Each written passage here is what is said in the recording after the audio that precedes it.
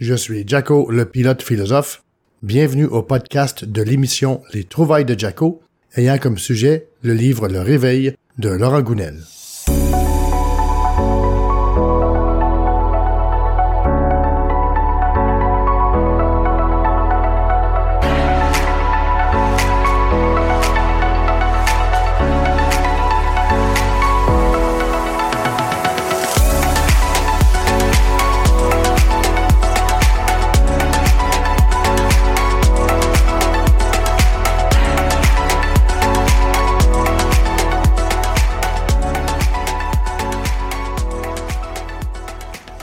Bonjour et bienvenue au premier épisode de l'émission Les Trouvailles de Jacko. Et je dis bien le premier épisode dans la mesure où l'on fait abstraction de l'épisode d'introduction de l'émission naturellement. Autrement, c'est le deuxième. Mais enfin, j'aimerais donc vous faire découvrir un livre que j'ai lu récemment de l'auteur Laurent Gounelle et qui a pour titre Le Réveil. Mais tout d'abord, permettez-moi de vous faire une mise en contexte sur la façon par laquelle je suis venu à en faire la découverte. Étant abonné à la revue Inexplorée de l'INRES, l'Institut de recherche sur les expériences extraordinaires, c'est un article provenant du site web du même nom et auquel j'ai accès grâce à mon abonnement que j'en fis la découverte. L'article s'intitule « Le trilemme de Roderick, les forces incompatibles » et il a été publié le 14 avril 2022. Le trilemme porte le nom de Roderick puisque son auteur se nomme Danny Roderick. Il est professeur d'économie politique internationale à la John F. Kennedy School of Government de l'Université Harvard. Et donc, en guise d'introduction au trilemme de Roderick, l'article en question fait mention que la démocratie, la souveraineté et la mondialisation sont trois forces invisibles qui gouvernent nos vies, qui ont une influence sur les peuples. Fin de la citation. Mais avant d'aborder le sujet, définissons peut-être les trois forces ou concepts dont fait état le trilemme. Premièrement, il y a le concept de démocratie, ou plus spécifiquement, dans le contexte qui nous importe, le principe de démocratie économique. Alors, ce dernier consiste en l'habileté qu'a un peuple, une société, à décider démocratiquement de l'environnement économique dans lequel il désire œuvrer. Par exemple, décider des conditions de travail, décider des salaires à être rémunérés, décider des politiques environnementales en rapport avec leur rapport économique et même en rapport avec leur impact économique. Puis, il y a le concept de souveraineté, qui permet à ce qu'un État-nation a le pouvoir d'établir les règles qui régissent le fonctionnement de son économie de façon autonome et indépendante des autres pays. Enfin, il y a le concept de mondialisation dans son expression ultime qui vise à éliminer le plus possible les barrières économiques entre les pays, donc favoriser la libre circulation des capitaux, des marchandises et des compagnies. Ainsi, selon Roderick, il existe une incompatibilité majeure entre ces trois forces, qui fait qu'un État-nation ne peut choisir que deux d'entre elles, d'où la notion de trilemme. La problématique étant la suivante. Comme il est mentionné dans l'article, lorsque l'économie devient internationale, les entreprises échangent de plus en plus de biens et de services et deviennent interdépendantes. Les États entrent alors dans le jeu d'une concurrence particulièrement appuyée et perdent dans la foulée mondialiste la possibilité d'appliquer des politiques nationales interventionnistes pour protéger leur peuple. Le gouvernement peut aussi choisir de sacrifier le processus démocratique s'il veut exercer une réelle souveraineté nationale faite de politiques interventionnistes et ou autoritaires, tout en s'inscrivant dans la mondialisation. La démocratie prend alors un sérieux coup dans l'aile, comme c'est le cas de la Chine et de la Russie, qui privilégient ce qui est convenu d'appeler une camisole dorée. Fin de la citation.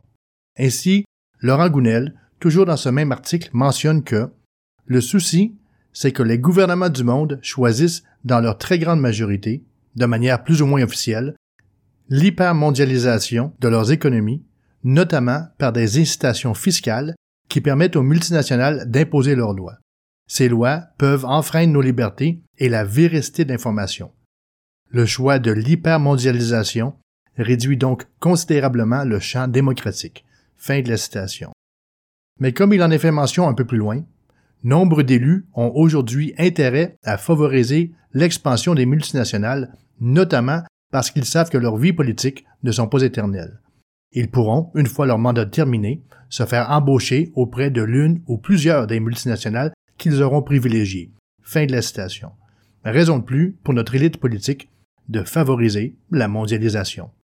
Mais selon moi, quoi que Roderick en dise, même s'il est peut-être vrai qu'en théorie les trois forces ne peuvent coexister dans leur entièreté, peut-être serait-il plus juste d'affirmer qu'en réalité, toutes trois coexistent, mais que deux d'entre elles ont préséance sur la troisième. Et donc, force est de constater qu'à l'heure où nous en sommes, face à l'hypermondialisation qui semble être au goût du jour, et que l'autre force qui est privilégiée est la souveraineté, c'est la démocratie qui en fait donc les frais. Ainsi, nos gouvernements exercent leur souveraineté, certes, mais face à l'importance qui est accordée à l'hypermondialisation, ils ne l'exercent souvent qu'en fonction des règles économiques dictées par les multinationales avec lesquelles elles font affaire. Il serait donc faux pour un État de se prétendre souverain économiquement, alors que sa souveraineté est peut-être bien plus illusoire que réelle, puisque ce sont ces multinationales de la mondialisation qui dictent les règles du marché mondial. Les gouvernements coopèrent donc avec elles et sont de connivence avec celles-ci et donc n'ont que très peu d'influence sur les règles qui seront mises en place. Et donc, si notre souveraineté économique en est amoindrie, imaginez ce qu'il y en est de notre démocratie économique qui, elle, écope.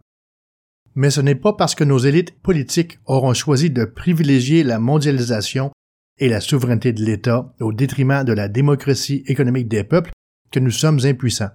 Car il s'avère que si le peuple n'est pas du même avis que nos élites politiques quant au peu d'importance accordée au concept de démocratie économique, certains leviers demeurent toujours et à jamais entre les mains des citoyens du monde, dont, entre autres, celui de notre pouvoir d'achat.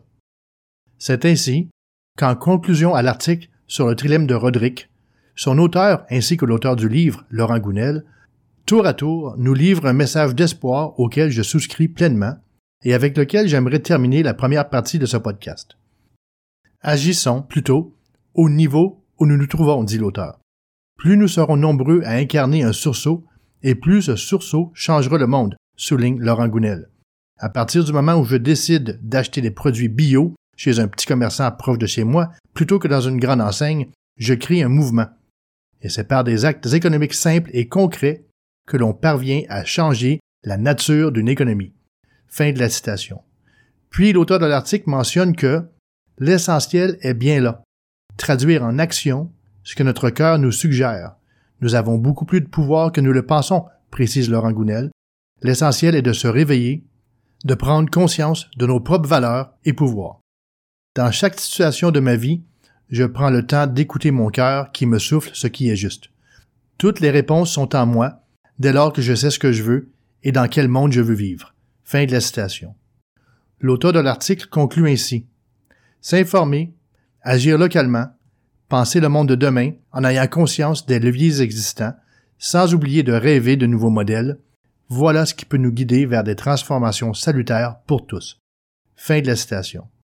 Il importe donc de se rappeler, enfin, que comme Laurent Gounelle en fait mention en conclusion de son livre Le Réveil, leur puissance, en parlant des multinationales, est en effet celle que vous et moi leur donnons par nos simples choix de consommation.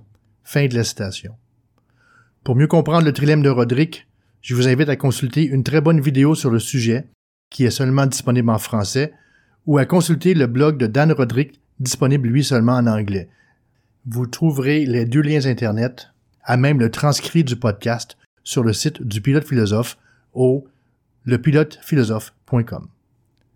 Voilà donc ce qui résume l'article sur le trilemme de Roderick, article qui, par simple curiosité sur le sujet, m'amena à me procurer le livre Le Réveil de Laurent Gounelle, en pensant que ce livre ne traitait que de ce sujet.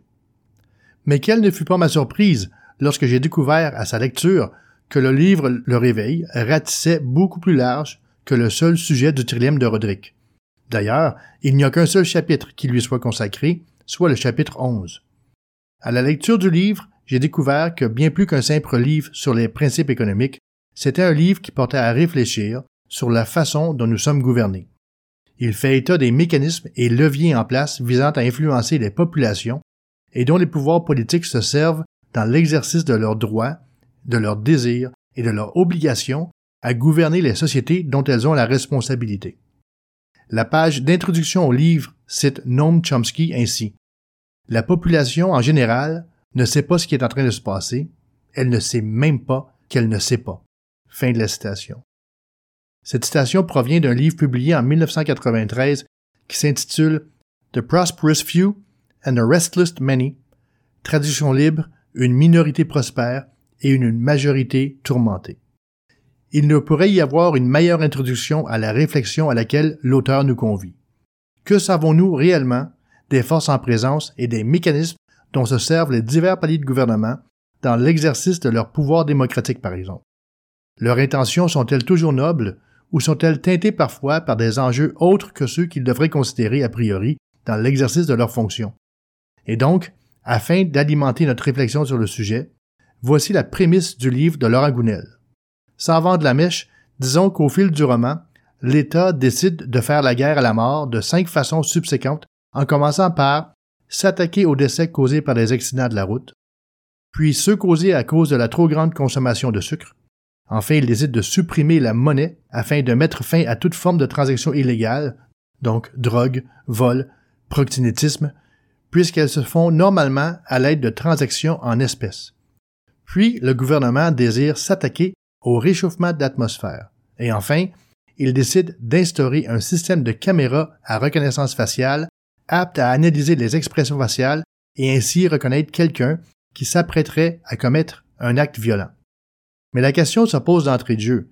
Peut-on, ou plutôt doit-on, faire la guerre à la mort? Voici ce qu'en dit l'un des personnages du livre. Faire la guerre à la mort, cela ne revient-il pas à sacrifier la vie? Puis, quand on fait la guerre à la mort, on fait la guerre à la vie, car la vie et la mort sont indissociables. Et enfin, il dit « Je crois qu'on ne peut pas vivre si on a tout le temps peur de la mort. » Fin des citations. Dans le livre, l'un des passages cite une anecdote concernant Avicenne, un grand intellectuel du XIe siècle qui était à la fois philosophe et médecin, et qui va comme suit. C'était, par ailleurs, un grand buveur. Il buvait tout le temps, sans jamais être saoul. Son esprit restait clair. Un jour, quelqu'un lui dit « Mais enfin, Avicenne, vous êtes quand même médecin. Vous êtes conscient que boire autant, ça va réduire la longueur de votre vie. » Et Avicenne le fixa quelques instants, en souriant, avant de répondre tranquillement « Moi, ce qui m'intéresse, ce n'est pas la longueur de la vie, c'est sa largeur. » Fin de la citation. La mort est partie intégrante de la vie, puisqu'elle en est son dénouement ultime. Et dans la mesure où on la sait inévitable et qu'on accepte ce fait, en avons-nous vraiment le choix? Et sachant qu'on ne connaît ni l'heure ni le jour où elle adviendra, pourquoi devrions-nous nous y attarder? Rien ni personne ne peut s'en dissocier, et d'y penser constamment, comme le font les personnages du livre dans leur quotidien, ne pourrait qu'assombrir nos pensées. C'est Serge Bouchard, un grand penseur, anthropologue, essayiste et animateur de radio québécois qui est décédé en 2021, qui mentionnait lors d'une entrevue, alors qu'il citait Montaigne, un philosophe humaniste et moraliste français de la Renaissance, Montaigne disait que vivre, c'est apprendre à mourir. Et Serge Bouchard poursuit en disant « Je passe mon temps à essayer de donner un sens à cette vie et je me prépare à partir dignement. » Fin de la citation. Et donc, alors que l'on s'efforce à donner un sens à nos vies, comme le suggère Serge Bouchard, pourquoi ne pas prendre un peu exemple sur Avicenne et vivre pleinement? Revenons donc à la prémisse principale du livre, soit l'imposition de diverses mesures afin de permettre au gouvernement de mener à bien sa guerre contre la mort. Pour que toutes les mesures concoctées puissent être appliquées, il faut réussir à convaincre la population d'y adhérer. Il semblerait que la première fois qu'un tel stratagème de contrôle des masses a été utilisé, de façon systémique pour se servir d'un mot à la mode, selon ce que l'auteur en dit en page 27, ce fut en 1917 par le Committee on Public Information, donc Comité sur l'information publique, qui avait pour mandat de convaincre la population américaine du bien fondé d'entrer en guerre, chose à laquelle elle était réfractaire. Et à cet effet, le livre mentionne en parlant de ce comité que l'idée n'est pas de convaincre avec des arguments rationnels, mais d'induire des émotions chez les gens pour forger de toutes pièces l'opinion publique en la façonnant dans le sens voulu par le pouvoir. Fin de la citation. Au fil du livre, l'auteur porte à réfléchir sur le bien fondé des diverses restrictions au fur et à mesure qu'elles sont mises en place. Il nous fait aussi réfléchir sur la façon dont nous consommons l'information et sur le fait que nous la recevons de façon continue, et ce, sur de multiples plateformes, ce qui ne peut qu'aider un gouvernement à faire passer son message, que leurs intentions soient nobles ou non. Et en ce qui a trait aux médias d'information, même si je n'ai personnellement aucune raison de douter de l'intégrité des journalistes professionnels qui nous rapportent la nouvelle, dans la mesure où le mot le dit, ils sont des professionnels, il faut toujours se rappeler que l'information qui nous est partagée n'est bel et bien que celle que les gens en autorité décident de partager, donc les chefs de pupitre, les politiciens, les PDG. C'est d'ailleurs pourquoi l'auteur met en scène l'un de ses personnages ayant une conversation hypothétique avec Noam Chomsky et qui va comme suit. « Pourquoi lisez-vous le journal, jeune homme? » dit Noam Chomsky. Pour avoir des nouvelles du monde, dit le personnage. Et Noam Chomsky de répondre « Non, monsieur. En lisant le journal, vous avez des nouvelles de ce qui est écrit dans le journal. » Fin de la citation. Ainsi, au fil du temps, alors que les diverses mesures sont mises en place dans le roman, elles semblent toujours l'être sur le prétexte de voir au bien-être de la population et de diminuer le taux de décès jugé trop élevé. Mais est-ce bien le cas? Pourrait-il y avoir d'autres instances ou organismes qui sauraient profiter aussi bien, sinon plus, de la situation que la simple population visée, que l'on parle d'instances économiques ou politiques? D'ailleurs, quant à savoir quel pourrait être le rôle joué par les multinationales de ce monde dans l'établissement des diverses politiques gouvernementales, Laurent Gounelle met au banc des accusés le Forum de Davos, entre autres, alors qu'il mentionne ceci. Que des patrons de multinationales veuillent s'attaquer aux problèmes du monde ne manque pas de piquant, puisqu'ils sont à l'origine de la plupart d'entre eux. Pollution, réchauffement climatique, dégénérescence culturelle, violence. Et qu'ils se permettent alors de proposer des solutions qui, miraculeusement, arrangent aussi leurs affaires, ne surprendra personne. On pourrait donc se contenter d'en sourire. Fin de la citation. Et donc, comment s'y prennent-ils pour arriver à leur fin? En contrôlant le message à tous les instants et sur toutes les plateformes possibles, mais plus encore, en divisant la population afin de mieux régner, tel que l'auteur tend à le démontrer. Et quoi de mieux comme exemple de division de la population que l'utilisation des caméras à reconnaissance faciale, par exemple, dont il est fait mention dans le livre. Je n'en connaissais pas l'existence jusqu'ici, mais il semble que la Chine s'en sert d'ores et déjà. L'auteur explique d'ailleurs qu'une note de crédit social est accordée à tous les citoyens en fonction de leur comportement. Et puisque tous leurs faits et gestes du domaine public sont épiés, il est facile de savoir s'ils ont enfreint une loi ou une consigne. Le cas échéant, leurs amis sont prévenus de leurs mauvaises notes et sont incités à les sermonner ou à ne plus les fréquenter. Il est dit que le système s'appuie énormément sur la honte et la peur de l'exclusion du cercle amical. D'où mon inquiétude quant à savoir si cette technologie ne pourrait pas être appliquée à la grandeur du monde avec de plus en plus d'aisance un jour, car tel qu'il en est fait mention dans le livre, les jeunes d'aujourd'hui sont nés avec Facebook et ont ainsi été conditionnés, dès leur plus jeune âge, à acquérir l'approbation des autres. Ils sont mûrs pour le contrôle social. La simple peur du jugement des autres les poussera à suivre comme des moutons les injonctions du pouvoir en place. Fin de la citation. Et donc, en ce qui a trait à la manipulation des masses, Noam Chomsky est cité comme suit dans le livre. La manipulation est aux démocraties ce que la matraque est au régime totalitaire. Fin de la citation. Puis, plus loin, on le cite à nouveau ainsi. Toute l'histoire du contrôle sur le peuple se résume à cela. Isoler les gens les uns des autres, parce que si on peut les maintenir isolés assez longtemps, on peut leur faire croire n'importe quoi. Fin de la citation. Et à cet effet, voici une citation de Machiavel, un humaniste florentin de la Renaissance dont il est fait mention dans le livre. S'appuyer sur la peur est le meilleur moyen de conduire les gens à renoncer à leur liberté. Celui qui contrôle la peur des gens devient le maître de leurs âmes. Fin de la citation. Et enfin, en faisant référence aux autorités allemandes qui ont façonné l'opinion publique lors de la Deuxième Guerre mondiale, Laurent Gounelle mentionne que, quand on s'y prend bien en jouant sur les émotions, on peut faire croire aux gens n'importe quoi, y compris des horreurs, même aux plus intelligents et cultivés d'entre eux. Fin de la citation. À cette fin, plusieurs exemples dans le livre démontrent d'ailleurs à quel point, au nom d'une bride de liberté retrouvée, la population était prête à accepter de nouvelles consignes, et ce, même si elles pouvaient leur paraître absurdes. Or, y aurait-il un parallèle à faire avec la pandémie de COVID-19 et la mise en situation que le livre nous propose? Je ne connais pas le point de vue de Laurent Gounelle quant à la façon dont la pandémie de COVID-19 a été gérée en France. Et donc, je ne suis pas en mesure de savoir si les analogies contenues dans son livre sont des critiques voilées ou non du gouvernement français. Néanmoins, tout ce que je peux affirmer avec certitude, toutefois, est que les mises en situation contenues dans le livre, telles que la lutte acharnée contre les décès liés aux accidents de la route et ceux attribués à la surconsommation de sucre, portent grandement à réfléchir quant aux techniques de manipulation des masses dont pourraient se servir ou se servent déjà les gouvernements.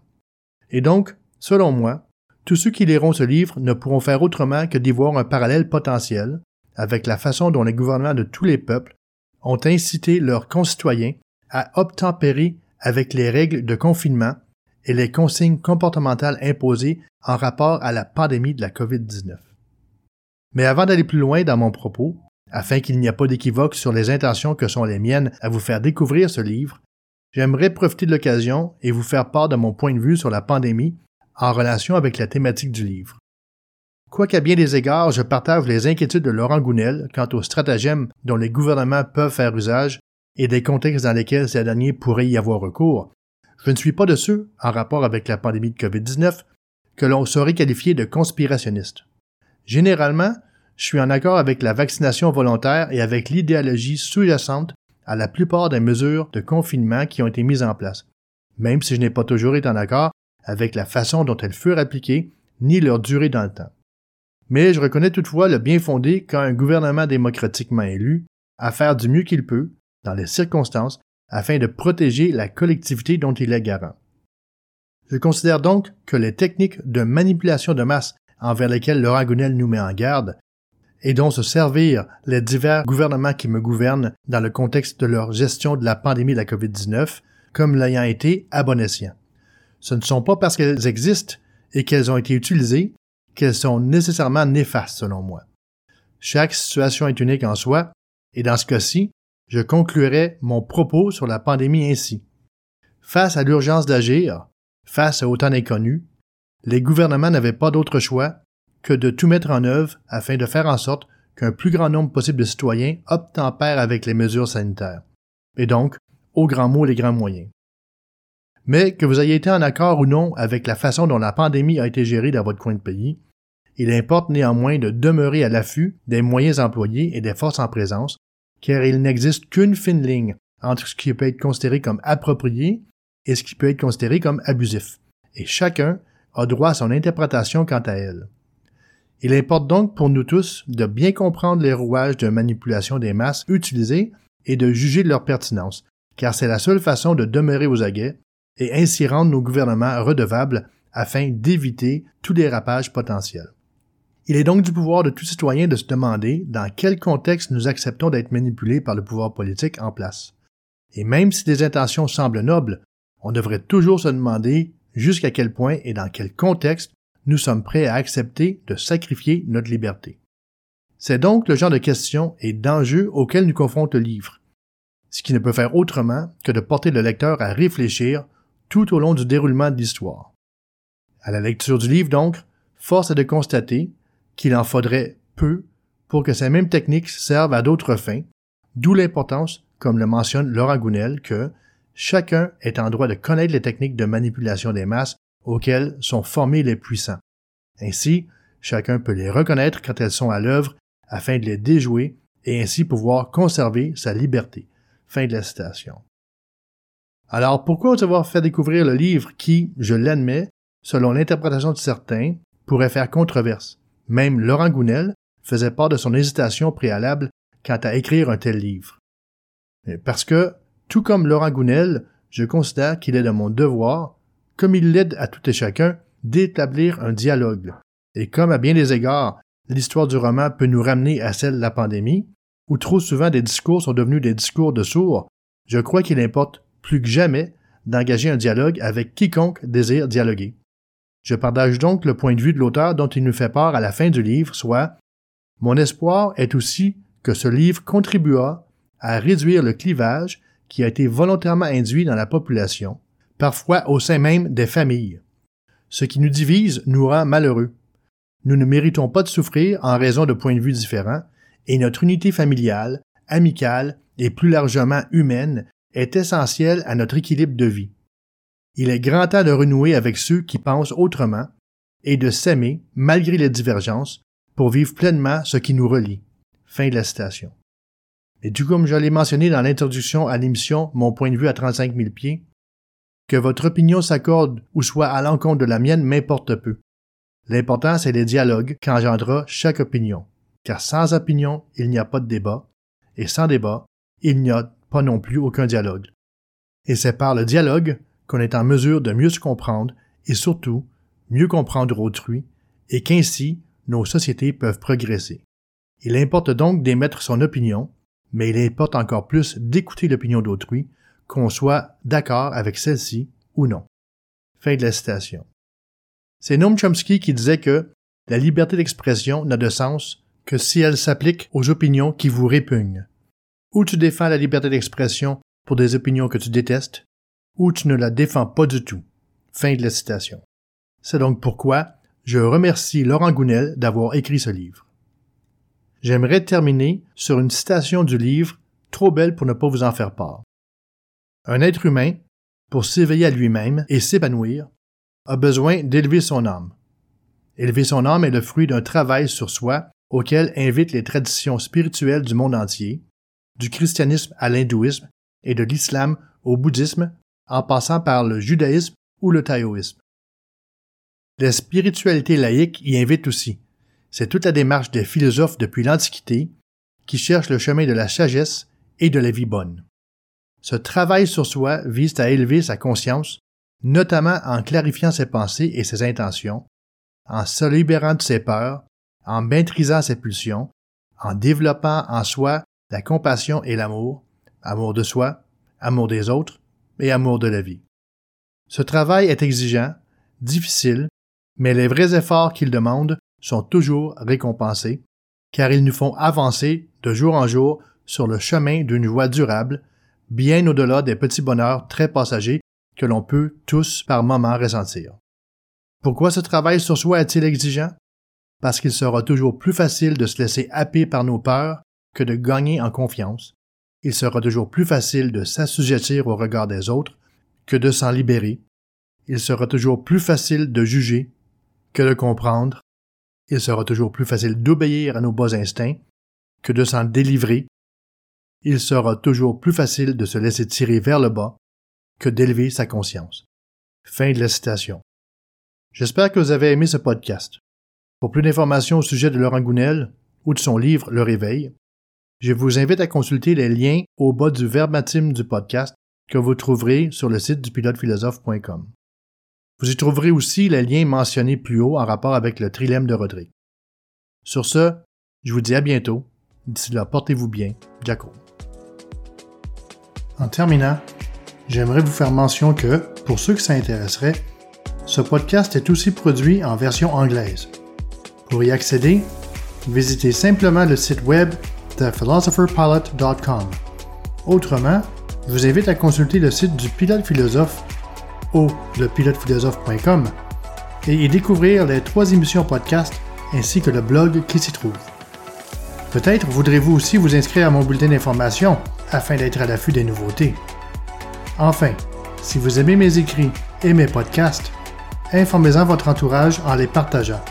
Ce serait grandement apprécié. À bientôt pour un autre podcast du Pilote Philosophe.